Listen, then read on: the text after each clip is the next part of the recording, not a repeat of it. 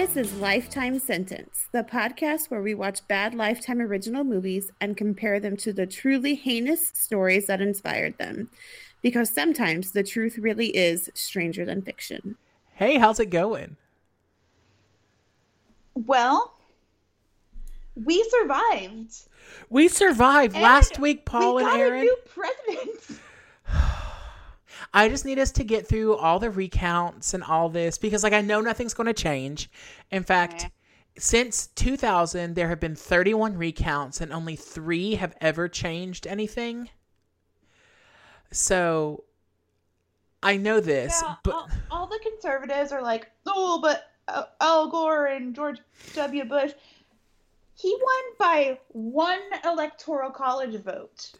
It was not however many that Biden is ahead right now. Right. It was 1 vote. And it came down to 1 state. And I think the final vote count came down to like 500 votes in that state. 258, I think, is what I read today. It was crazy close. It was not like this mess. Also, and even his side now are quietly backing away slowly. Oh, suddenly so many of them have COVID and I'm like, they're going to bow out. I'm sick. The Rona. Trump's like, boo, you whore. That's exactly right. Well, they're at the Four Seasons next to the sex shop. I feel like that is the story that got buried in all of this. Speaking of the sex shop. Oh, God. I just want to know, how uncomfortable were you when you opened our group chat? Oh, my God. I was going to attempt to contribute. So I sent the one hot guy on TikTok and I was like, you know what? I'm just going to sit this one out. Me and the baby are going to play some video games. So I just imagine you walking in like that TikTok video. Hello. I'm not where I'm supposed to be. Yes. Clutching my pearls, which I don't mind. You being the one man in our group, you are the most vanilla out of all of us. Right. Well, so I'm the one man, and I would argue that in most instances I'm the most conservative. And so I just I opened it and y'all were like, woohoo! And I was like, woohoo! And again, as soon as Fran said, choke me like you hate me, I was like, oh. And again, there's absolutely no kink shaming in my body. There's no hatred for this conversation. I was just like, I have nothing to contribute. No, I just wanted to know. I was like, oh, because you were over on Snapchat in our other group posting wholesome content of the baby. Me and the baby. And us whores are in the group tearing it up. Oh, man. Speaking of... Talking about how sometimes, like Wine and Crime says, you really do just want to get railed by a dumbass. So... Speaking of wholesome content with the baby, I would just like to say Dr. Sarah and I have mastered the art of toddler parenting. And by that, I mean she hid in the pantry to eat snacks so he couldn't see. And I handed him an unplugged controller just so he would let me play video games in peace. So, I mean, I'll tell you this. You fucking nailed it. So good for you. We're fast learners. Oh my gosh. It's been a day, y'all. It's been a wild Monday in our life. Well, and this week has been 7 years. Well, here's the thing. I was on the edge of my sanity all week long. Friday night, I was like, you know what? I'm not going to watch the news all weekend. I'm turning it off. We're not going to have an answer. Nothing's going to happen. Everything's going to be lame. I'm not even going to look at the count because I don't care anymore. I don't care about DeKalb County or whatever in fucking Georgia anymore. I just need to take a step back. That lasted until 10:30 on Saturday morning. Yeah, because you're the one who alerted me.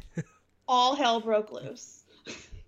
One of my friends texted me and said they called it. And I was like, who called it? Because I'm not getting all worked up for, DemocratsRS.com.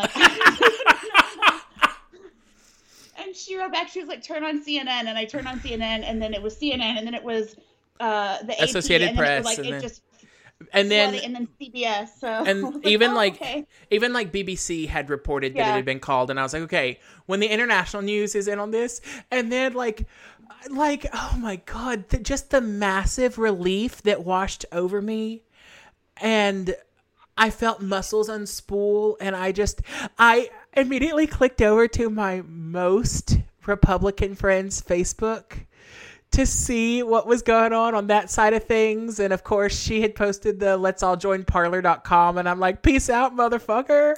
But God, I hope look, if you are a conservative and you want to join parlor.com, please do. You know how quiet and peaceful my fucking timeline is going to be? Right. Well, her other status was when they're not like, you're not accusing me of eating babies for breakfast and shit. Like, come on. Right.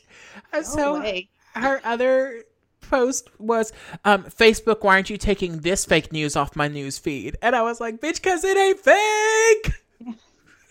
That's the real news. That's why. The real news. It's been a interesting few days. But I'm very happy. I cried. I cried when Van, whatever, the guy on CNN. Oh, yeah. When he made his little, like, speech, I bawled. And then I was texting a friend, and I was like, I didn't realize how tense I've been probably for the past 4 years until that came out, and, like, my whole body just relaxed. I was like, oh, God. So, yes. Well, and I was particularly, and I haven't even been drinking yet. I was particularly invested. I was particularly God's not going to let me say this word. So I was very invested in I'm like Porky Pig in it. In this election. This is the first one that I really have followed the entire way and read all the stats, and I've always been involved, but this was the one where I was weeding out the candidates and kind of playing fantasy football with the election, and that I had called every step so far. And so, of course, I didn't call the swing states because, who could have predicted a couple of these, I mean, some analysts did, sure. Out of nowhere. We're all sitting there staring at Nevada, and Georgia's just a slow middle finger coming up. To the sound of Chariots on Fire. Yeah.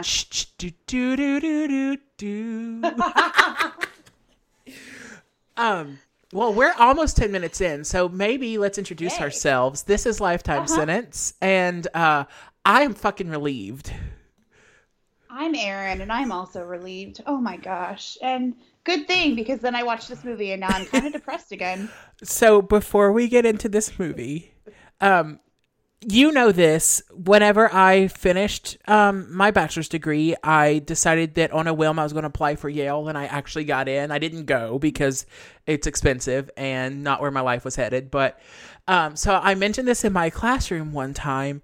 So I had a student who was just pompous, and he told me that he wasn't going to need to use the music that I taught him in college for a scholarship because he got a 39 on his ACT. And I was like, I'm gonna let you sort this out for a minute. I don't think that's not a thing. Nope. I was like, change the ACT. They hadn't. So I just looked at him for a minute, and I was like, you know I got into Yale, right? His jaw fucking dropped, and he was like, you mean Yale, like the Ivy League school? And I just put on my thickest East Texas accent, and I went, no, Yale, Yell, community college just up the road. It's one of the quickest I've ever been, and he just got up and left the room. You should have been like, what? Like it's hard? God. I'm sorry, I promise I won't Elle Woods this entire episode. I think you should. I think it's always appropriate. Between Mean Girls and Legally Blonde, those are the only two valid movies in every situation. I mean, we are talking about Herbert this week. Herbert. So as I was typing our episode into as I was typing our episode into this software, I was being goofy and I was like, Hermless to Hervard, and then I spelled it that way. So I might as well just keep that the title for this week. I'm on board. All right. So the other day you texted me and you were like, let's do something uplifting since we're on such a high right now. And this movie is supposed to be uplifting. It's on like an uplifting list of Lifetime movies because that's what I Googled. It's not. I wanted to like this movie a lot. But the real plot doesn't even start until 2/3 of the way through the movie. Perfect. And then the storyline is extremely chaotic. And then at the end, we'll get to the ending text that they like talk about for life. And I'm like, am I supposed to be proud or sad? Like, I don't know. All right, this week I watched Hermless to Hervard. The Liz Murray Yes. story. Good, I'm glad I got that right. It stars Thora Birch. I love good old Thora. She's had a moment She this was month because it was Hocus Pocus month. She plays Liz. You will know her from one of the best movies ever made, Hocus Pocus. I think you meant one of the best movies ever made, comma, The Pregnancy Pact. Period. Well, I mean, that's on our list to watch too. It Maybe that'll be a is. little bit more uplifting than Hermless to Hervard. What is she an American Beauty or American Psycho? I always say the wrong one. She's an American Beauty. Yes, I love that movie, but I always call it the wrong one. I have to stop and check She's also myself. in Patriot Games. Which one is that? Mel Gibson? No. No, not the Patriot. Oh, Patriot that's Games. what I was thinking. Like The Patriot. It's like a president something. Yeah. She I plays know what the you're talking president's about. daughter. That's right. And there's no other really big names except for the girl that plays young Lisa, who is Liz's sister, is Ellen Page. Really? Yes. there's Another like a tiny actress little I Ellen really Page, and I'm love. like, I know her. That's like, have you seen the musical Gypsy? Mm-hmm. The Bette Midler version. The young June is hold on. Handmaid's Tale. Elizabeth Elizabeth Moss. Yeah, Elizabeth Moss. And when we watched that recently, I was like, hold the fuck up. The disappointing Scientologist. Good actress though. I know, but every time I see her now, I just think, oh my God, she's a Scientologist. Yeah. Oh, speaking of weird cult shows, or weird cults that turn into shows, I watched The Real Housewives. No, I watched The Vow on HBO, and then I watched Seduced, which is Star's documentary with India Oxenberg in it. The Vow is really good, although it's super long. Like, I don't think it needed to be 9 episodes long. That's what I've heard from lots of people. But they very much gloss over, like, the actual crimes that Keith Raniere committed in favor of, like, this is how the cult works, and this is how the MLM aspect works, and these were my feelings when I left. Whereas, I was going to say, do you think part of that is because he was in it, like making a documentary, and he was being wooed at the time? It's not like he was looking at an outside-in perspective. I think so. And so Seduced, on the other hand, is only 4 episodes long. I mean, trigger warning, trigger warning, trigger warning. It's rough to watch. But it gets into the nitty-gritty of why this man was sentenced to 120 years in prison last week. Bye, bitch. Like, fuck that guy. So much good news all at once. Really? I mean, just like, bam, bam. Oh, yeah, and Joseph James D'Angelo finally got to his final rotting place I know. this Oh, week. and Aunt for Becky's true crime. returning to Hallmark and is going to get out early so that she can spend Christmas with her daughters. That must be nice. So Yeah. So, anyways, this movie opens with super depressing music and close-ups of graffitis. Graffitis?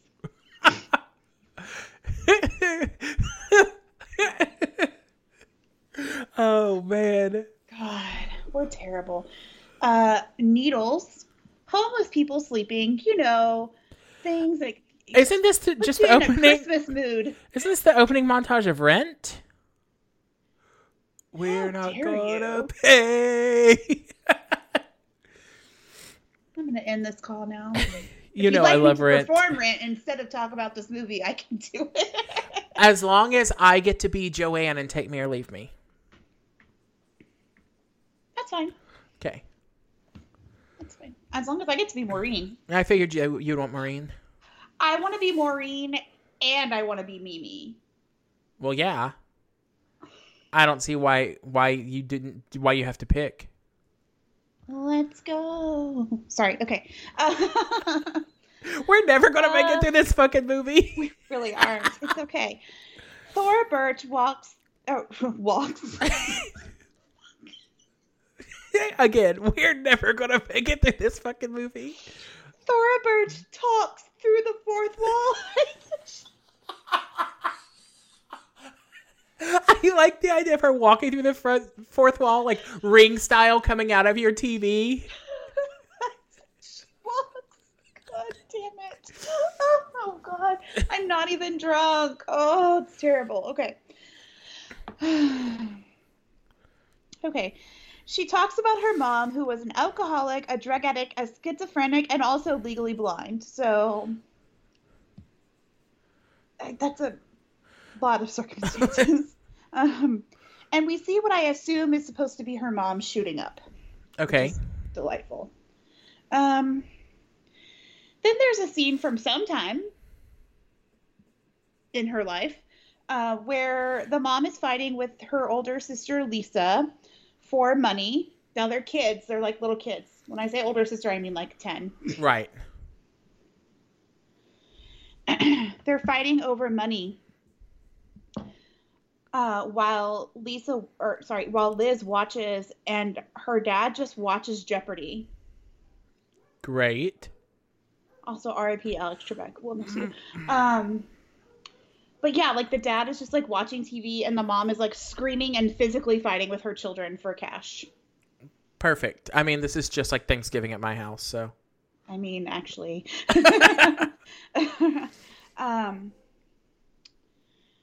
The mom literally is fighting Lisa with a knife.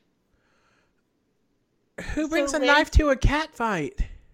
Who brings a knife to a fight with their daughter? Listen, not the first time I've heard that story, unfortunately.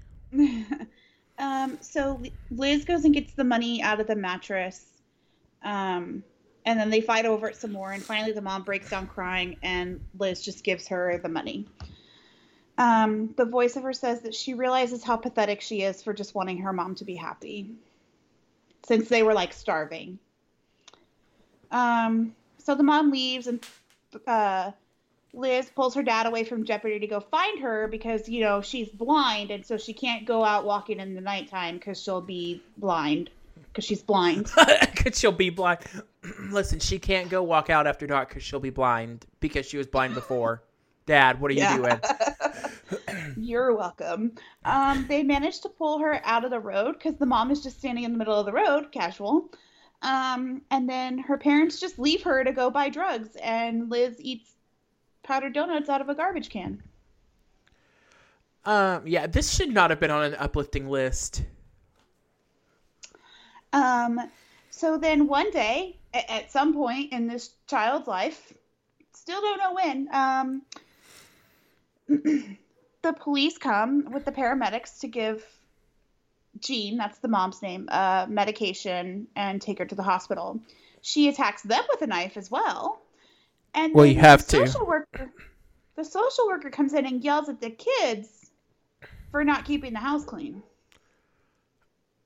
That's not a thing, ma'am/sir. So Liz goes to school and people make fun of her because she smelled bad because she never showered and had lice because she never showered. And she wore her underwear until they fell off. Oh, poor thing. I know. Young Liz's teacher brings her some clothes, and somehow, even though Liz only makes it to school like 3 times a month, she makes super good grades while she's there. That will come back. Wait, you mean homeless to Harvard? You're going to see a student who's good at school? First of all, it's homeless to Harvard. The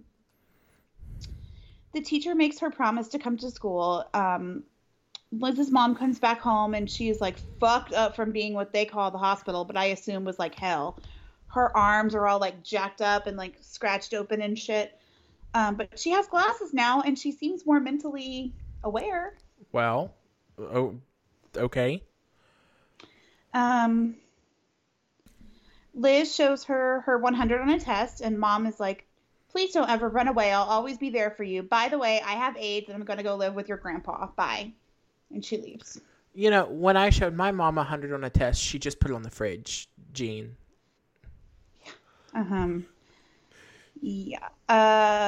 So Liz is there for a while by herself until social workers show up because she is not going to school because her dad doesn't make her go to school.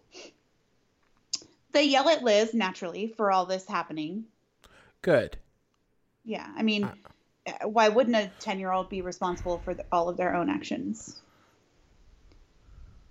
I don't know. And they take her to foster care. So they take her to a group home where she has to clean toilets and watch people get beat up. Someone pours hot soup on her. The administrative people yell at her and say she has a discipline problem. And finally, I guess she gets out of the home because she goes and moves in with her grandpa, her mom, and her sister, who have just been living in another house this whole time. I don't understand this movie. I don't either. So mom is doing better because she's not doing cocaine anymore, and they spend a lot of time together. Mom breaks the news to Liz that her dad is in a homeless shelter and like all their stuff is gone because their apartment is gone. Then she leaves Liz at a restaurant so she can go get a drink in a bar. Liz sneaks back to the old apartment to try and get some of her old stuff, but it's empty.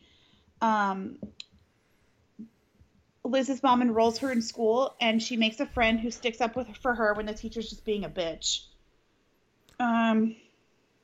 Bitchy teachers can go to hell. Like, I'm tired of them being... Well, it was kind of weird. Like, you know, her name is Elizabeth, obviously, but... Right. The teacher, like, calls her Elizabeth, and she's like, I don't really like that. I like to go by Liz or Lizzie. And she's like, but I think Elizabeth is a perfectly nice name. And she's like, cool. Well, Elizabeth is what my mom calls me when she's going fucking crazy. So can you not, please? Yeah. Okay. So this is a problem that's pretty rampant, especially among white teachers in schools, that they just decide what name you should be called. And I've watched so many people do it, like, with a name that they have deemed, quote, ghetto. I hear it all the time. And they're like, I'm not going to say Trinisha. Can I just call you Nisha? Like, no, call her fucking name. What the fuck is that? No. I'm not going to die on this hill today. I will die on this hill. I'm not going to do it in this episode. Join our Patreon because I hear I'm about to get pretty fucking worked up. Oh, everyone who has a conservative in their life, join our Patreon this week. I'm going to help you out. Patreon.com/lifetime sentence. So, Liz and her new friend Chris get in a mud fight in the courtyard of school, because why not? Why not? But it's like a fun one. It's not bad. It's fun. I was like, whatever. Liz goes to hang out with her new friends, and her mom shows up at her friend's house drunk and pukes on the front door, and then pukes like in the apartment. And then while Liz is trying to get her under control and like get her to the bathroom, she's screaming, "I'm a good mom." Okay, now you have been a parent longer than I have. Is this something that's in the playbook that I haven't read yet? Like, no. Okay, so I should not schedule that for some future visit. Okay. Let me tell you what I do have scheduled is like as soon as I drop my kid off at college, I'm going to the nearest bar and taking 2 shots of tequila, and I better not run into him on my way out. Anyways, so everyone takes off. Oh, they go back to Liz's house, I guess, and Liz gets her mom like in bed, and everyone leaves except Chris. And after Liz puts her mom to bed, they talk about how fucked up both of their lives are. Chris, her friend, this so sad. Her friend was like, "My mom's getting back together with my dad," and Liz is like, "Oh no, like that's. I mean, I'm assuming that's bad. Like, what, what's the deal?" And she's like, "Oh well, he touches my sister." No. And she's like, "Oh my God, like that's horrible. Like, something like," and oh no, she says, "Oh my gosh, that's horrible." And then she's like, "Wait, you don't have a sister." Oh no. And so Chris just looks at her and she goes, "Lucky for her." Oh no. It's like, baby. So, basically her father is raping her. You right. Yeah. So Liz's grandmother, so Liz is trying to convince Chris to come secretly live with them. Okay, casual. Oh, teenagers. Liz's grandfather comes in and makes a scene. He pushes Liz over a bed, so Liz and Chris run away and start panhandling, like you do. Well, yeah. I mean, at this point, that's the most logical thing I've heard. Yeah, actually, they couch surf with friends and hang out on rooftops. I wonder if it's always winter in New York, because this whole movie seems to take place in the winter, even though it takes place over many years. Maybe it's symbolic. A symbolic winter. It's always snowing in New York City. It's always winter, but never Christmas. Oh, they go to the bodega and steal some Blam instead of Spam. Did you know the off-brand is called Treat, but it's spelled Treet?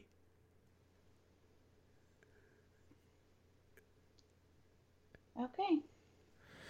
We threw it from the 3rd floor of our apartment building in college, and it bounces, not splats. You're welcome. Thanks. Liz still occasionally goes to visit with her mom, and her mom tries to make her promise to go back to school. She promises she'll go, but then she just continues to run around with her friends. One night, she goes to check on her mom in the bar where she usually is, and the patrons in the bar tell her that her mom died the morning before. Oh my God. Liz and Chris go to the funeral, which isn't really a funeral. She's being buried in a pauper's grave. And her name is spelled wrong on the wooden coffin. Great. I hate it. So everyone is leaving, because the grandfather's like a fucking asshole, and he's like, "This is dumb, blah, blah, blah." And he's leaving, and there's no real service. There's no priest or anything.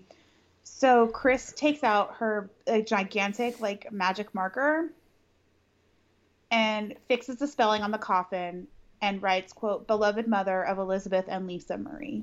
Oh. And she draws a little angel on it. Then randomly Chris chooses this moment to be like, "By the way, I'm going to go live in a group home. You should come with me." Oh, okay. Now's the appropriate time to say those words. Yeah. So Liz is like, "Nah, I'm good, thanks." And then she lays on top of the coffin for a while because, yeah. Uplifting. Yeah. Yep. So Liz goes to see the lady that used to live upstairs from them. Her name is Eva. And she tells Eva, she's like, I don't want to be stupid. I want to go to school. So Eva lets her stay there for a while. Okay. So Liz goes to enroll in school. And they try to turn her away at first because she's late to a meeting. Okay. I was like, oh, she's 15 and late? Crazy. Right. She has to write an essay about why she wants to go to school. So this is basically like a charter school that she's trying to get into. Okay. It's free, but you have to be admitted. Right. So she goes in and tells her story, and it's very compelling because, of course, it is. And the guy lets her in. But she has to have an address and a legal guardian. All of those things that you don't have when you're homeless and your mom just died of AIDS, as I just told the guy that, let me in this school. Right. So she goes and finds her dad at a homeless shelter so he can be her guardian. They walk all the way over to the school, and he's like, "Oh my God, I can't do this." But she's like, "Please, Dad, please, and so she begs him, and he does it. It's really funny. This whole movie, anytime somebody asks her dad about Liz, like whenever the social workers are there, the police officers, or this principal at this school, he's like, "Oh yeah, she's a feminist." It's like really random, but kind of endearing because it's just like it's the thing he just always says about her. Right. Like the guy at the school was like, "Oh, we're so glad to meet your daughter." He's like, "Yeah, she's a feminist." Like, love it. At least he knows something about her. Mm-hmm. And then he was like, "Yeah, when I married her," he says, "when I married her mom, I thought we were just passionate and out of our minds, but it turns out she was actually insane." Oh no.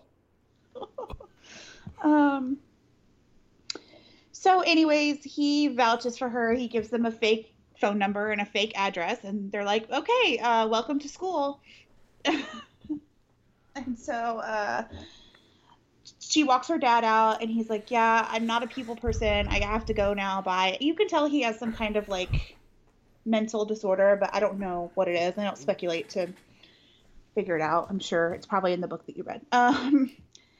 Her dad also chooses this moment on the street to announce that he also has AIDS, but he's going to be fine because everything's changed now. There's new medications, and he's clean, so he's going to live forever. Perfect.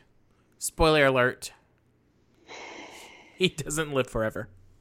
Well, at the end of this movie, he was still alive. How dare you? I'm just letting you know, spoiler alert, nobody lives forever. Oh. Except for Betty White and the Queen. And Cher. They were all here before God himself. So he hugs her, and he tells her to stay in school. Oh, she tells him she loves him, and he goes, "Don't love me. It's a waste of energy." That's so heartbreaking. So Liz starts going to school, and she gets good grades because she's super smart. She goes to the teacher, and because he gave her an A-, and she wants to know how to make A's. Because, quote, "If my words count, I want to make sure they're right." I love that. She's taking 5 classes, plus Saturday school French and night school science. That's she's exhausting. She's trying to graduate with a 4-year high school degree in 2 years. She gets a job washing dishes at a Chinese restaurant, which she does while she studies. So she's basically also living on the subway and going to school. One day she runs into Chris. Liz takes Chris to the school with her. She asks David, like the principal guy, where he gets the dedication, and he says, "Well, I'm such a privileged asshole, I decided to give something back." Which I kind of thought was endearing. Yeah, like I love this. Yeah. David tells Liz he's sending the top 10 students in the school to Boston, and Liz is going to get to go because she's not only one of the top 10 students, she's the number 1 student. Chris really shits on this for her, but she goes anyway. David takes them to Harvard and encourages Liz to apply. So she goes home and starts applying for scholarships. She turns in a big scholarship application on her 18th birthday because she waited to turn it in because she was telling them that she was homeless, and she had to wait till her 18th birthday because she officially couldn't be taken in by Child Protective Services or whatever. Right. She approaches her sister for clothes to wear to her interview for the scholarship, and Lisa gives Liz her coat. Her sister is like, "You're not really homeless," and Liz is like, "Yeah, but I am. I can't stay here. You know that." Lisa also tells her that she's going blind. Great. I hate it. Chris runs up to Liz on the street because she got kicked out of the group home. They get into a fight, but Liz shakes her off and manages to make it to her interview anyway. This is all happening in one day. This is all happening in one day. It's crazy. She talks about how she needed to get out of her situation, etc., but she repeats what she says at the beginning about how she never forgot her mom loved her, even if she didn't all the time. Then she reminds them that if they don't give her the money, she won't be able to go to college at all. So my future's in your hands. Thanks. Bye. Of course, she gets the scholarship. She gives a speech about where a reporter asks if she ever felt sorry for herself, and she says she just worked hard, and her situation gave her no options but to look forward, etc. then he asks her if she would change anything, and she says she would give everything back to have her family back. She gets thunderous applause, and her voiceover says she got into Harvard, she got a job at the New York Times, got an apartment, and she doesn't have to carry her whole life with her anymore. And then randomly in our edit of the week, which we haven't had in a long time. We switched to Liz speaking through the fourth wall in a courtyard at Harvard. Great. Like in 1 minute, she's walking out of a room, and now she's in a courtyard. I love it. Love it. She says she still carries her whole life with her, but sometimes bits and pieces fall off, etc. Then she says, quote, "Bye, Mom." And I was like, is your mom in the courtyard? Do you see dead people? What's happening? It's a part of the symbolic winter. You wouldn't get it. Okay. You're always in symbolic autumn. So she turns around and walks in the other direction. I'm left super confused. Music plays. Liz goes to class. Quote, Liz's father is living with AIDS in his own apartment. Chris has a steady job and remains good friends with Liz. Liz pays for her own apartment with money she earns from speaking engagement. Liz left Harvard in the spring of 2003. She continues to pursue her college education and still believes the road will rise up to meet her. The end.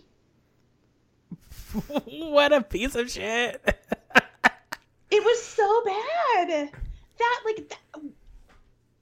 I know those notes were confusing, but that was the movie. You go watch the movie. That's awful. That's awful. Literally, the last two paragraphs were all about how she went to school, and it was like the last 20 minutes of the movie. Yeah. So they did a whole lot of Harmless and not very much Harvard. Yes, but also there wasn't a lot of Harmless. It was just a lot of like chaos. It was very chaotic. It was super. No, not your best work, Lifetime. Do better. All right. So I found several articles about Liz Murray that kind of detailed her life, and I conglomerated them, as well as reading her memoir called Breaking Night. And Breaking Dawn, the Twilight Saga? Yep. She's actually Renesmee. You act like I've read one of those books. I haven't. Oh, that's the child of Edward and Bella. Who then... Which one's the sparkly one? Edward. Okay. And there you go. And Kirsten Stewart is Bella. Well, Kirsten Stewart's not a person. Kristen Stewart is. Oh, I don't like her no matter how you say her name, so... She's not my favorite either. Anyway. She's very androgynously attractive, though. I'll give you that. So, spoiler alert to anybody who didn't take the opportunity in the past 12 years to read this book. They have a baby, and then grown-ass Jacob, who's the werewolf, imprints on the baby and vows to marry her when she's grown. So, let that settle in for a hot minute. I feel like that's illegal. I feel like it is, too. In at least one state. It's got to be illegal. Hey, maybe even Wisconsin, because they redeemed themselves this season. We tentatively like Wisconsin. All right. So, from her memoir, Breaking Night, this is how the book opens. The first time Daddy found out about me, it was from behind glass during a routine visit to prison when Ma lifted her shirt, teary-eyed, exposing her pregnant belly for emphasis. My sister Lisa, then just over 1 year old, sat propped against Ma's hip. Reflecting on this time in her life, Ma would later explain, "It wasn't supposed to turn out that way, Pumpkin. It wasn't like me and Daddy planned for this." Even though she'd been on her own and in trouble with drugs since age 13, Ma insisted, Daddy and me were going to turn around. Somewhere down the line, we were going to be like other people. Daddy was going to get a real job. I was going to be a court stenographer. I had dreams. So this is the opening that sets the tone for just the ball of sunshine that came in this book. Mm-hmm. So that's one word for it. She goes on to describe her parents, and usually I don't spend so much time giving like the biographical information of the parents, but I think the parents' influence is so strong in her life that to not cover them would be remiss.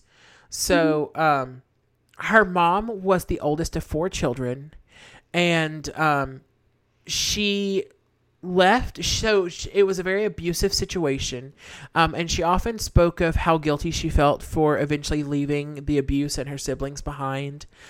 She in fact struck out on the streets when she was just 13 years old. She hid under bridges. 13-year-old me would have lasted approximately 45 minutes on the streets. Oh, hell, I was too lazy to walk to the street because I grew up in the middle of nowhere. So, like, I would have just been there. But I was never... I was in a pretty rough situation for a while, but I was never in a situation so badly that I felt that that was the way I could escape it. Yeah, same. I don't know what desperation at 13 felt like, you know? So she spent her time hiding under bridges, getting high with her friends, and like avoiding her family at all costs. She started out, as many do, smoking pot and sniffing glue. She moved around, living on different friends' couches for periods of time. She took odd jobs as a bike messenger and turned to sex work as a teenager. Yep. And I'm very interested to know that they did not cover any of that. Yeah. In this movie. The money she collected from these jobs brought her to heavier things like speed and heroin. Mm-hmm. And by the time Liz's mother had met her father, cocaine had become the popular trend. It was the 70s and she was in the village, so it was kind of the place to do it. Sure. And Liz described it as hip huggers, mutton chops, and disco music were all the rage. And basically it was a wild time for a lot of reasons. Mm-hmm. Liz's dad came from a middle-class Irish Catholic family and grew up outside of New York City. His father was a shipping boat captain who wound up being an abusive alcoholic. His mother was, quote, a hardworking and willful woman who refused to put up with what she called the foolishness of men. So she divorced his father during a time when divorce was like unheard of. I mean, but I feel like refusing to put up with the foolishness of men should be like my new life motto. Right? If nothing else, when you die, I will make sure that's on your grave. Here lies Erin. All I do is... She refused to put up with the foolishness of men. For 5 minutes before she died, because that's not true. Like... All I do is put up with the foolishness of men. With an asterisk and then really small chiseled underneath it, it'll say allegedly. Allegedly. Hashtag allegedly. So she divorced him, like I said, during a time when divorce was unheard of, and left him, I mean, like because of the abuse. And so he left and he never came back into his son's life ever again. Like that was the last moment he saw his own father. I mean, she didn't put up with his foolishness. Yep. Yeah. Exactly. So after this, Liz's father was often described as a lonely child with a, quote, hurt soul who never really got over his father's abandonment. His mother worked long hours, so he spent most of his time at friends' houses. And he basically said he felt like he was an observer to their families rather than an active participant in his own. Okay, to be fair, I have many similar feelings, and I have thus far turned out to be a fairly stable individual. Fair. So, you know, you mentioned an underlying, probably untreated mental health issue, and I think that contributes greatly to this situation. My depression anxiety is treated. Yeah, And mine also, is it's too. not nearly as bad as the PTSD I used to have. So this is kind of like a picnic for me. Well, there you go. So throughout his late teen years, he turned to reading the great American classics. He vacationed in his classmates' like beachfront summer homes. So he had friends who were from a much higher class than he was, and he benefited greatly from it. Sure. He would ignore his mother's phone calls. Like, if he was on a trip, she would call 8 or 10 times, and he would just refuse to talk to her on the phone. And if same, sir. I get it. right. And then, just casual as a pastime, he popped amphetamines beneath the bleachers of his high school football field. Oh, there's where we there's Diverge. The fork in the road. Found it. He'd always been quick to learn, and so for a long time he did really well in school, even through all of his like sloughing off and all of this. But eventually the drugs made it too hard for him to concentrate, so he slacked off on homework and he dozed in his classes. What's that face for? Okay, we just got an email. Oh. Do I need to pause the recording? No. Okay. Oh no, let's read this one live. Okay.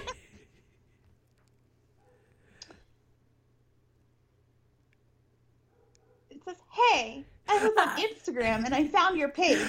I noticed that the number of followers you have on your page was not encouraging." Looking at your Instagram page, wow, you post really great contents that needs to get more engagement or reach more people. I found this legit and very reliable tool that will automatically help you. Now, he sent us an email. This same person sent us an email a couple of days ago, because you can see I opened a draft. Because in that one, he said, I even followed you, and I just emailed back, but I didn't send it. No, you didn't. I'm sorry. I just happened to see that out of the corner of my eye, and I was like, "What in the hell?" All right. So, anyway, so the drugs made it really hard for him to concentrate follow in our school. Instagram page at Lifetime Sentence, so people will stop thinking we're not encouraging. I'm gonna get a complex from some dude that doesn't even speak English. Fuck me. Where did I leave off? Oh yeah. So in his last year in school, he applied and was admitted to a college located right in the heart of New York City. It doesn't say which one, but whichever one was in the heart of New York City. So Fordham's in the middle of New York City. Do what? Fordham? Well, maybe it's that one.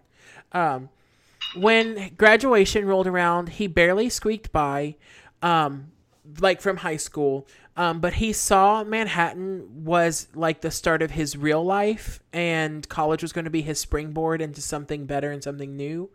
But it wasn't long before, basically he was back to his old high school self, except now he was older and not in Baldwin, New York. So he had access to, more nefarious deeds. Lots of drugs. Lots more drugs.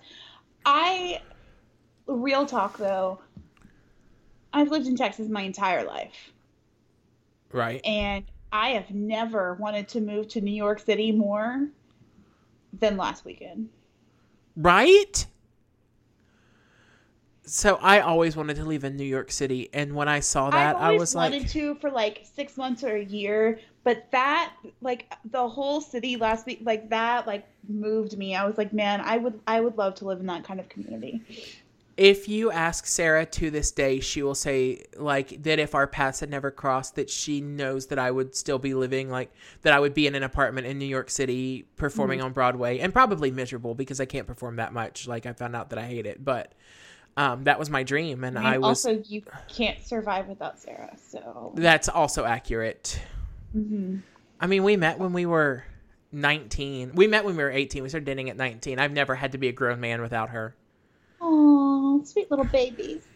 I still, like, to this day, and I'm waiting for my child to go to college and stop sucking me dry.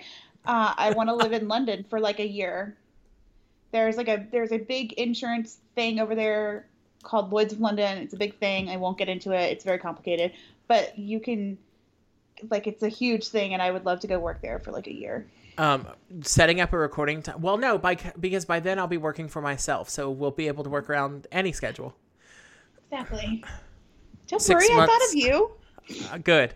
Or I'll just have to come with you so that we can record in person. Sorry, damn. Sarah.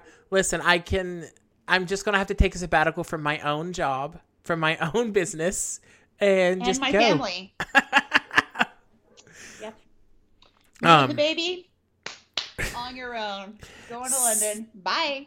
So, anyway, in a few years' time, he came to, rather than applying himself at school, he was applying himself toward peddling drugs.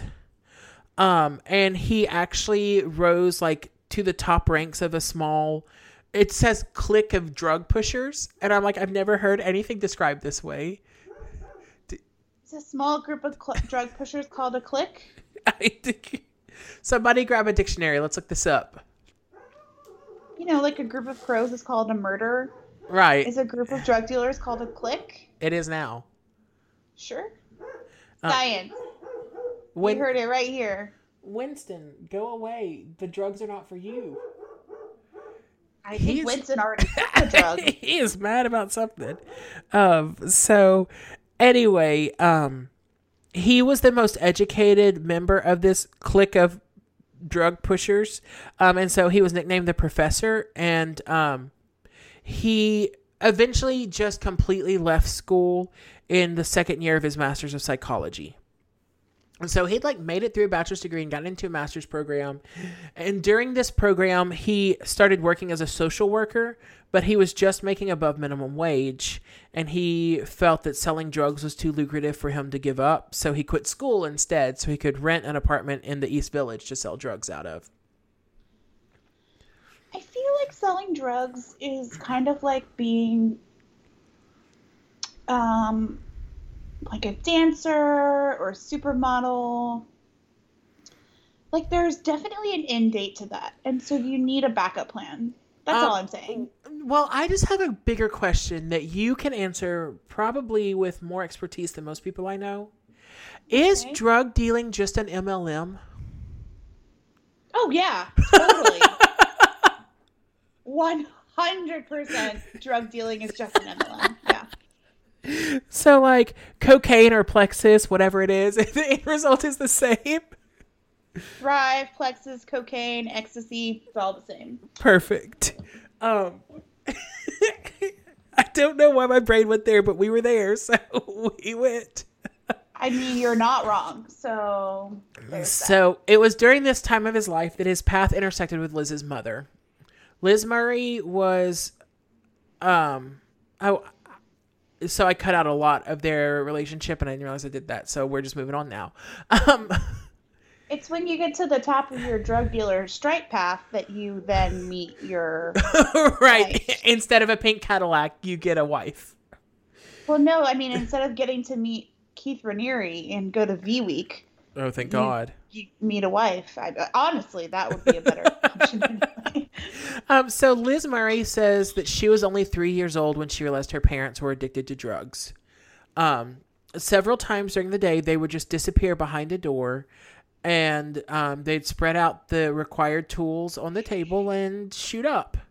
That's how an article described it, because I don't think I would describe it as spreading out the tools, but yeah, just like... What a weird way to have your afternoon snack. Like, first of all, I don't make enough money to be to be any good at drugs, but I mean, what? To be any good at drugs, like there's a mastery level. Like, I can eat an edible all day long. I can smoke pot, but like real drugs, I don't have the dedication or the money. Right. Or the time, really. I just don't have the time. I have other shit to do. So it was not long until this attempt at secrecy unraveled, and not Liz, a very good one. Right. Liz and her older sister were surrounded by addiction. They were living in filth, and they were basically constantly hungry. As a preschool child, the welfare checks were the only thing that brought any type of relief to their lives. And basically, she would eagerly wait on like the first of every month, watching for the postman to arrive, because that meant they were going to have some food for a little bit. She said they would go this whole story kind of reminds me of The Glass Castle. Never heard of it. You've never read the... Oh. What are you doing? Put it on your TBR, like, next. The Glass Castle. So good. Writing it down now. It's an excellent book. I have not seen the movie. I've heard mixed reviews, but the book is incredible. It's a memoir. So good. Gotcha. So she said that they would go and cash the check together. Quote, my sister Lisa and I, we would walk them down to the drug spot, and Mom and Dad would go. They'd disappear up the staircase. They would buy drugs and come back down.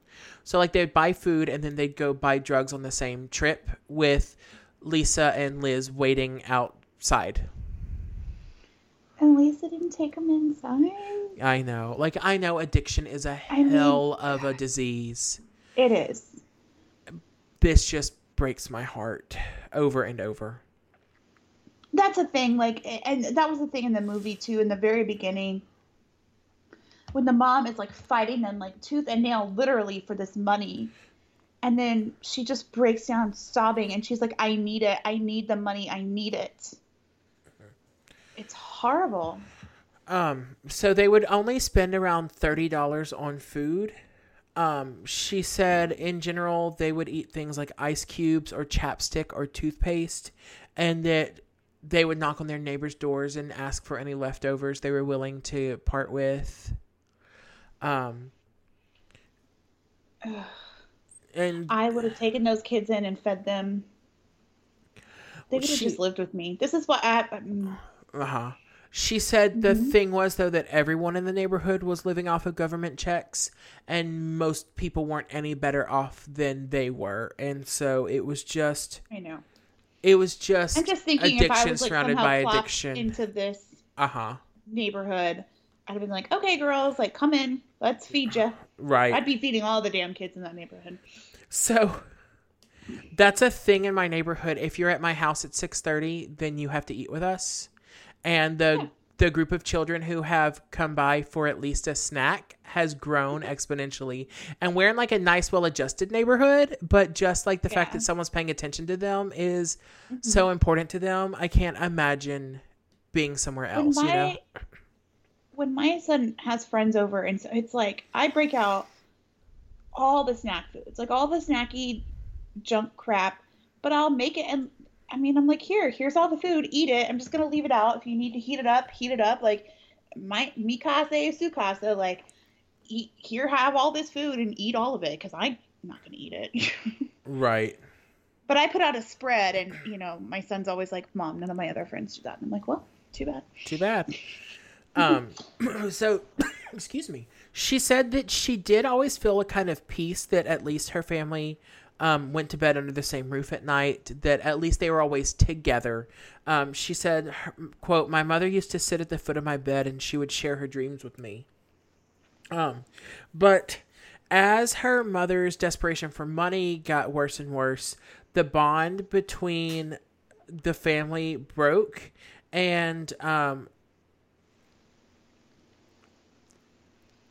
the bond between Liz and her mother broke when Liz's grandmother sent her a birthday card that contained $5, only for it to be stolen from her mother to buy drugs. And that is the scene that they were playing out in the movie that you were referencing. $5. Oh no, in the movie it's like $100. It's like a roll of bills. Yeah, no, this is like they had a fight over $5 so she could buy drugs. And then Liz confronted... Okay, I have questions. Can you even buy drugs for $5? I don't know. I don't know. But Liz confronted her about it, and so her mother flushed the drugs away. So then, like, she fought her for the $5 and then didn't, like, literally threw them away. So she began begging me to forgive her. This is a woman who is strung out and desperate to get high, and she just flushed her drugs down the toilet. She looked at me and said, Lizzie, I'm not a monster. I just can't stop. Sweetheart, forgive me. At least she asked for forgiveness. Like, it's so... like you said, addiction is like a monster of a disease, and it's so bizarre. But when you...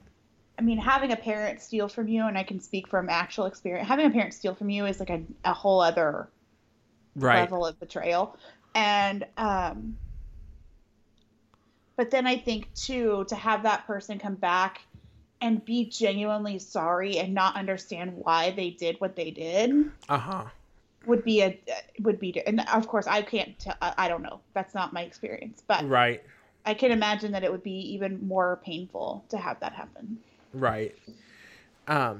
So Liz later found out that her parents had been sharing their needles with other addicts, and in 1990, her mother was diagnosed as HIV positive.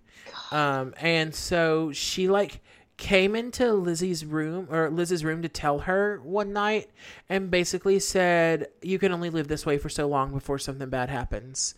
Like, she was taking ownership of the fact that she had put herself at risk.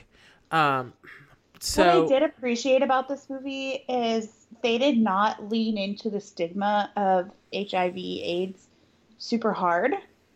Right. Which, when the mom was sick, and really with the dad, he kind of did at the end when he was sick, and he was like, yeah, they're going to get me my own apartment. He's like, they want, like, us HIV positive people, like, not in the shelter. But they didn't lean in super hard to, like, oh, I'm a pariah, like. Right. Because, I mean, let's face it, we were all fucking stupid back then. So. Right.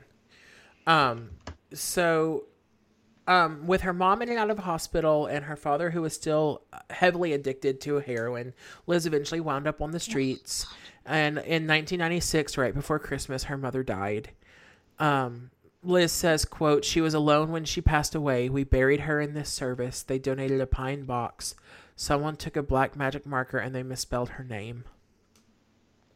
Her mother's death is what inspired her to change her life. So she decided to go to high school, even though she was still homeless. And after many rejections, she opted for an alternative high school, which was Humanities Preparatory Academy in Chelsea. Okay. So she was beginning school when she was like 17. So most of the people her age were about to graduate, and she was just getting into school. Yeah. So it was really interesting that there's a scene in the movie where she is talking to the guy that runs the school, and he's like, "Oh," she says, "I don't want to graduate from high school when I'm 21." And he's like, "Oh, so you're trying to do it in 3 years?" And she's like, "No, I'm trying to do it in 2." Yeah, and she did. So she said she promised to become a straight A student, and she said, quote, "In a world of no, these teachers were a yes to me." As she neared the end of her high school education, and she doubled up on classes. She was taking twice as many hours as anyone in school so she could finish in 2 years. She was working, and then I will kind of get into her living situation with Lisa. But while she was toward the end of her high school, she was taken on a school trip to Boston, and it was her first time to ever leave New York. She said the last thing we did was go to Harvard Yard simply because we were supposed to take a picture in front of the John Harvard statue. And when she got excited about being on campus at Harvard, one of her teachers suggested she applied, but with no money and still homeless, which nobody at school knew. Her dad had given the false address. That's a fact. And so they thought that she was living with her father. Nobody knew that she was homeless because she was afraid that they would call child services and that she would lose this only opportunity that she'd gotten for herself. Exactly. So with no money and homeless, she figured Harvard was out of reach. I knew I needed scholarships, she said. Finally, there was one from the New York Times, $12,000 per year every year of school. And now I'm back into a direct big quote from her memoir because she describes it better than I could even like reduce it down to. Okay. So she says, on a rainy Friday afternoon, I shut my umbrella and walked through the rotating doors of the New York Times building on 43rd Street, right off Times Square, for my scholarship interview. Sam and I had gone to a thrift store, shopping on Fordham Road to locate the pair of khakis I was wearing, the button-down shirt that almost fit me, and the used pair of black boots that sort of looked like dress shoes when my pants covered them. Lisa loaned me her pea coat with one button missing, but the coat still looked professional. I still looked professional, I thought. 3,000 high school students had applied for the 6 scholarships, and 21 finalists had been picked. I was chosen as one of them, and on that brutally cold afternoon, the day of my interview, I was ready. I was also tired. I'd already had a long day. It had begun with a trip that Lisa and I took to welfare. The reason we were in welfare was because we were fighting to get rent. We needed rent because we'd gotten an apartment. Now, Lisa is an adult at this point, but she has not been able to get custody of Liz. And so, right. So they're trying but is together. It Liz 18 by this point? Yeah, you're right. She turned in the packet on her 18th birthday. Right. You're right. So, with the money I'd saved from my second summer working, so she worked, at a group that was in partnership with the humanities school that she went to. She worked there for 2 summers. Lisa and I made a deal. Soon after I turned 18 and was old enough to legally sign a lease and old enough to no longer worry about being taken to a group home, I would spend my entire savings, every dollar of it, to get us into a 1-bedroom on Bedford Park. Between real estate fees, first month's rent, and a security deposit, a mattress, several pots and pans, and a kitchen table with 2 chairs, I was flat broke when we were done. And I was busy around the clock with 11 classes and college applications. So I was too busy to get a job. In return for my contribution, Lisa, who was employed at the Gap, would pay all of our bills while I finished my classes until I could work again. This would also leave her flat broke. On this tight budget, we could keep the lights on, buy some food sometimes, and have very basic telephone service, and just barely pay the rent. A reliable source of food would come from the local soup kitchens, and especially from the pantry packs they gave me at the door, which were a lifesaver. As part of the deal, Selm could share my room with me. She moved away the same day that Lisa and I did. She moved in the same day Lisa and I did. So Sam was her Chris. Okay, gotcha. That's what I figured, but... yeah. Okay. So, to get the scholarship, Liz had to detail the obstacles getting to college and how the scholarship would help her. And one of those obstacles was that welfare meeting that she was going to before the New York Times interview. She said that the caseworker just looked her in the face and said, "You're not eligible for public assistance." "What do you mean?" I asked when it was obvious she wasn't going to elaborate. There was a sharp intake of breath, sucking noise through her teeth, and then she rolled her eyes. "I mean exactly what I said, Princess. You're not eligible." Princess, her name calling took me back to the group home and back to the motels with Carlos. Life was holding up a truth for me. There were just as many people deciding my life for me as there was neediness in my life, and never more than that. The more needy I kept myself, the more it would always be up to other people what happened to me. I decided I would make my life so full of things that empowered me. People like this woman would shrink away until they disappeared from my sight. "I understood what you said, ma'am. I'm just asking why I'm not eligible." She came back with a lot of words, more eye-rolling, but no real answer. Like many of the people I saw being helped that morning, I found myself yelling at an indifferent caseworker, another brick in that wall that stood between me and what I wanted and needed. I could feel my anger growing. She became, for that moment, all the people who ever told me no, all the caseworkers who ever frustrated me, and the teachers at those first high schools who turned me down. I became livid. I raised my hand in a stop motion closer to her face than I knew was okay. I said, "You know what? I'm going to be late for my interview for Harvard if I keep wasting my time with you." My intention was to lash out at her, to let her know that even though she had power over me in this moment, I was going somewhere bigger than the welfare office, bigger than her. She laughed in my face. "Yeah, well, I got Miss Yale coming in next, so why don't you get on with your meeting, Miss Harvard?" I want to say, like, that must be exaggerated, but while I was living with my parents after a breakup, after surgery, going through physical therapy, not being able to work a lot because of whatever, I tried to get assistance so I could get out of that house because it was not good for me mentally. Right. And yeah. That's it. They're like, oh, well, 3 years ago you had a job that paid you $50,000 a year. And I'm like, cool. Well, I don't have any of that money anymore because it was 3 years ago. Right. Right. Yeah. They're ruthless.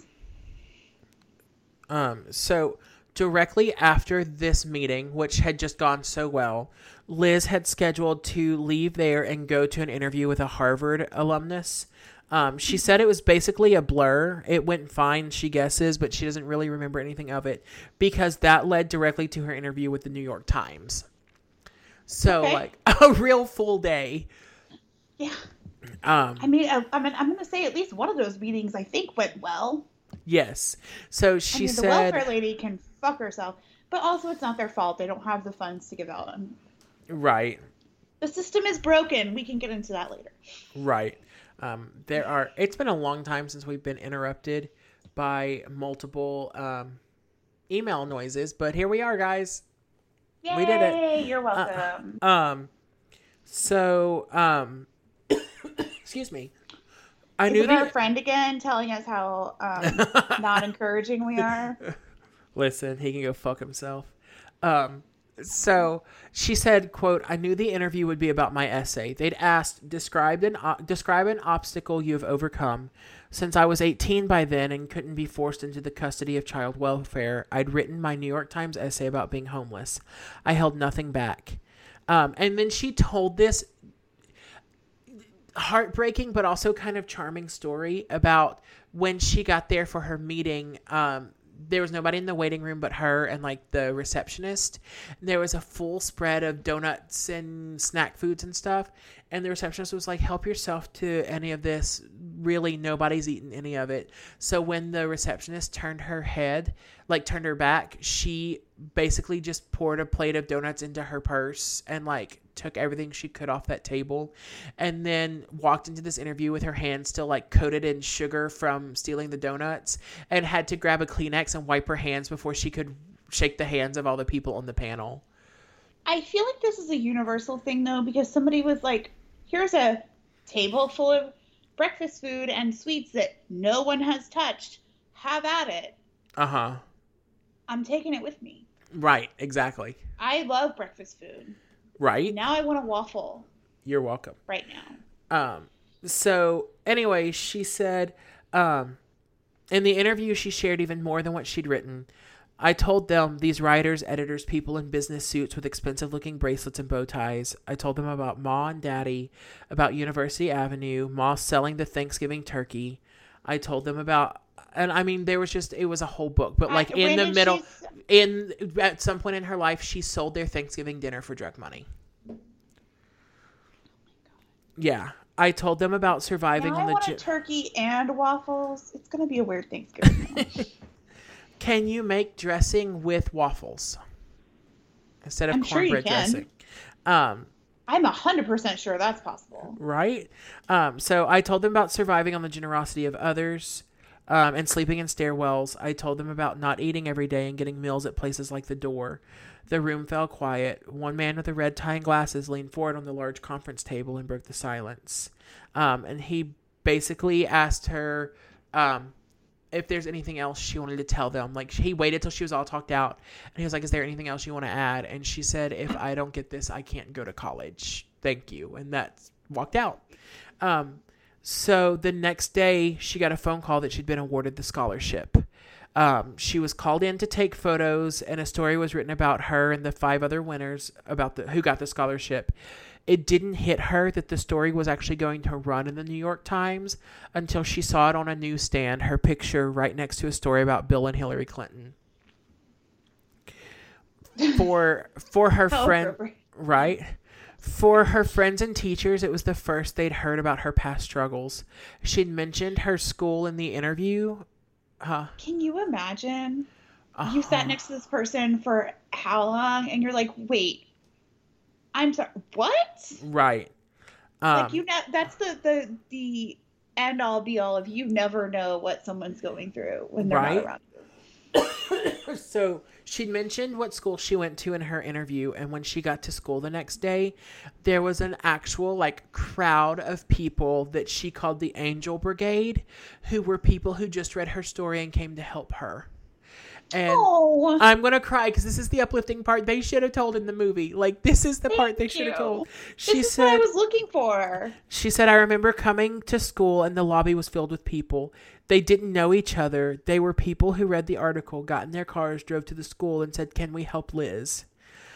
She said, after that, I never slept rough again. They brought her clothing and food and care packages. Mail came in from all over America with pictures of families inviting her and her sister to come live with them so they'd have a like nice house. People just sent money so that she wouldn't be without ever again. People sent books to read and then books to prepare her for college, like fiction and then also like books to prepare for college. I said books to read and I was like, what else? What the fuck else do you do with a book, Paul? You're an English teacher. You just reminded me. So like, this is completely unrelated, but there's like on The Bachelorette, there's like a whole thing going on where the one left already. Now they're going to bring in a new one. And the guy, like, after she leaves, he's like, I bought a whole book about Alzheimer's so I could learn about her mom's condition. Like, what am I going to do with that book now? Do you follow, I think her name is Jenna Nicole on TikTok? She does the tanning salon owner. Taylin is her character that she plays. No, I'm going to have to send you. So it is the most accurate representation of an early 2000s tanning salon, but now she is on The Bachelor, but she like does not fucking want to be there. And it's just the funniest shit. She keeps getting a rose. And then like the most recent one is she's talking like, oh, I can't say that. Well, what the fuck am I supposed to say? Like, she's just so disinterested. You will love it. So that's funny. I will send you her stuff. That's funny. Like I'm still trying to finish watching the wood chopping guys videos. Oh, there's never an end. Thirst Trap City. I know. I'm gonna send it to the group chat later. Yeah. You should probably stay out of there for a couple days. Yeah. I'm gonna go take a cold shower for everybody. We all need a cold shower. So, anyway, one guy even gathered his friends who lived in the city, and they got together with others in the community, and they raised money to pay everything that Liz, Lisa, and Sam owed in back rent. They paid their electricity bill. They filled the fridge. They made sure that they didn't have to like struggle anymore. And she even talked about this one woman, and I did not write her name down because she is the true hero of the week to me. But she came over. She said she didn't have anything extra to offer, but what she realized her kids loved best when she did was their laundry. And that she said every kid deserved to have a mom who did their laundry. So she came over once a week and did all of their laundry so that was one less thing on their plate. You know what? Real talk, if somebody offered to just come over and do my laundry and my dishes, those are the things that just never fucking end. I feel like I'm always doing my laundry, always doing dishes. If I didn't have to do those things, I could do other things like scrub my baseboards. Right. So, Liz got all that plus the scholarship money, so she started her studies in Harvard. She began public speaking, especially she set out to help people who, like herself, had an impossible mountain to climb to succeed in life. So today she makes her living as a motivational speaker, and she's the founder of Manifest Living, which is a company that offers workshops for people who want to change their circumstances and rise, and work to rise above the poverty level. Sure. By the time she'd finished her studies, so she went for a year and then took some time off because her father was sick.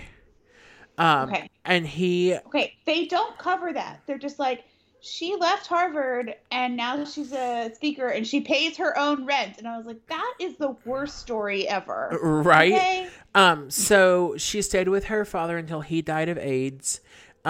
She says that she took comfort in knowing that her father died a sober man. And she said, quote, "When someone gets sober, it's almost like meeting them for the first time. Just before he passed away, he wrote me this card. He wrote in the card, 'Lizzie, I left my dreams behind a long time ago, but now I know they're safe with you. Now we're family again.'" And that encouraged her to go back and finish. And Lisa also went through school and got a degree in education and is an autism teacher. And is she okay? Because, like, the last I saw of her in the movie, she's like, "Oh, by the way, I'm blind, motherfucker." I have no more information about ocular dystrophy, atrophy. It was so random. Right. It was like, "Oh, here's my coat. You totally could have lived here if you wanted to, even though our grandfather would have abused you. Also, I'm blind. Good luck with your interview. Bye." Great. Huh?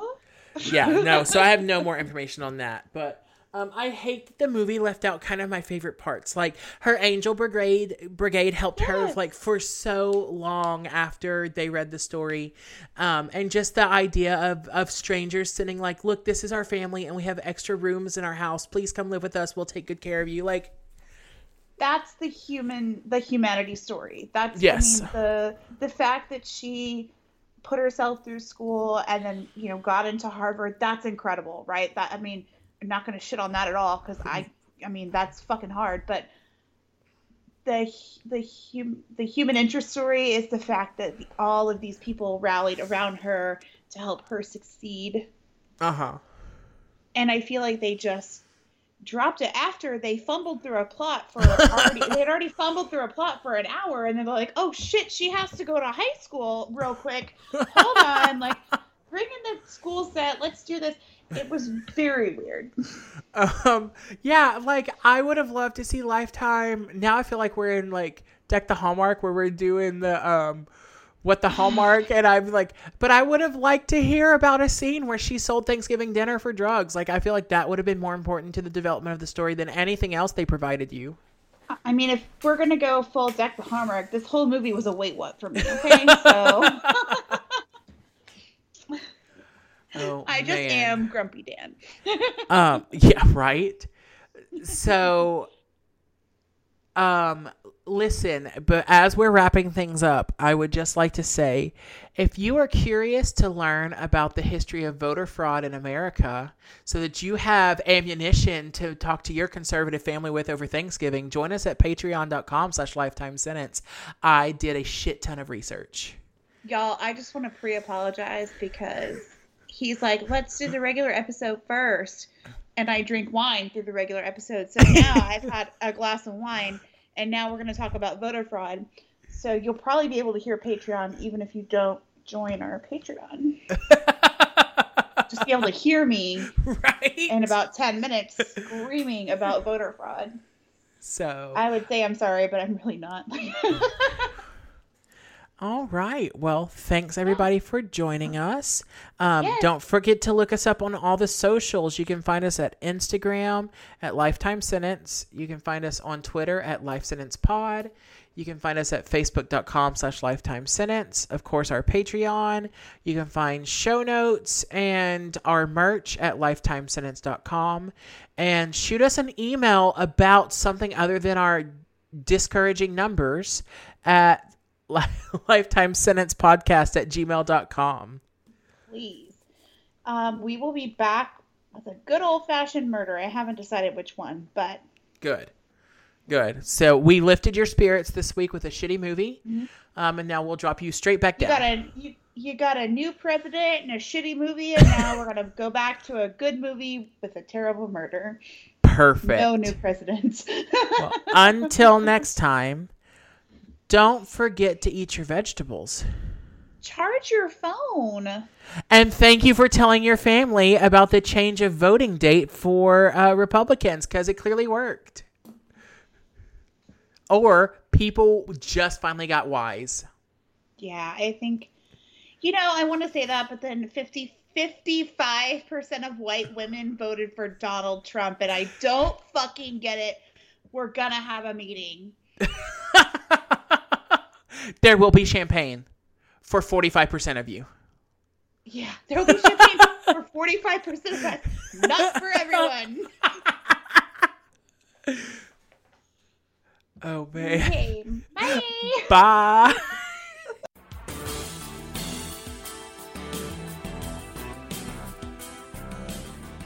This is Lifetime Sentence, the podcast where we watch bad Lifetime original movies and compare them to the truly heinous stories that inspired them.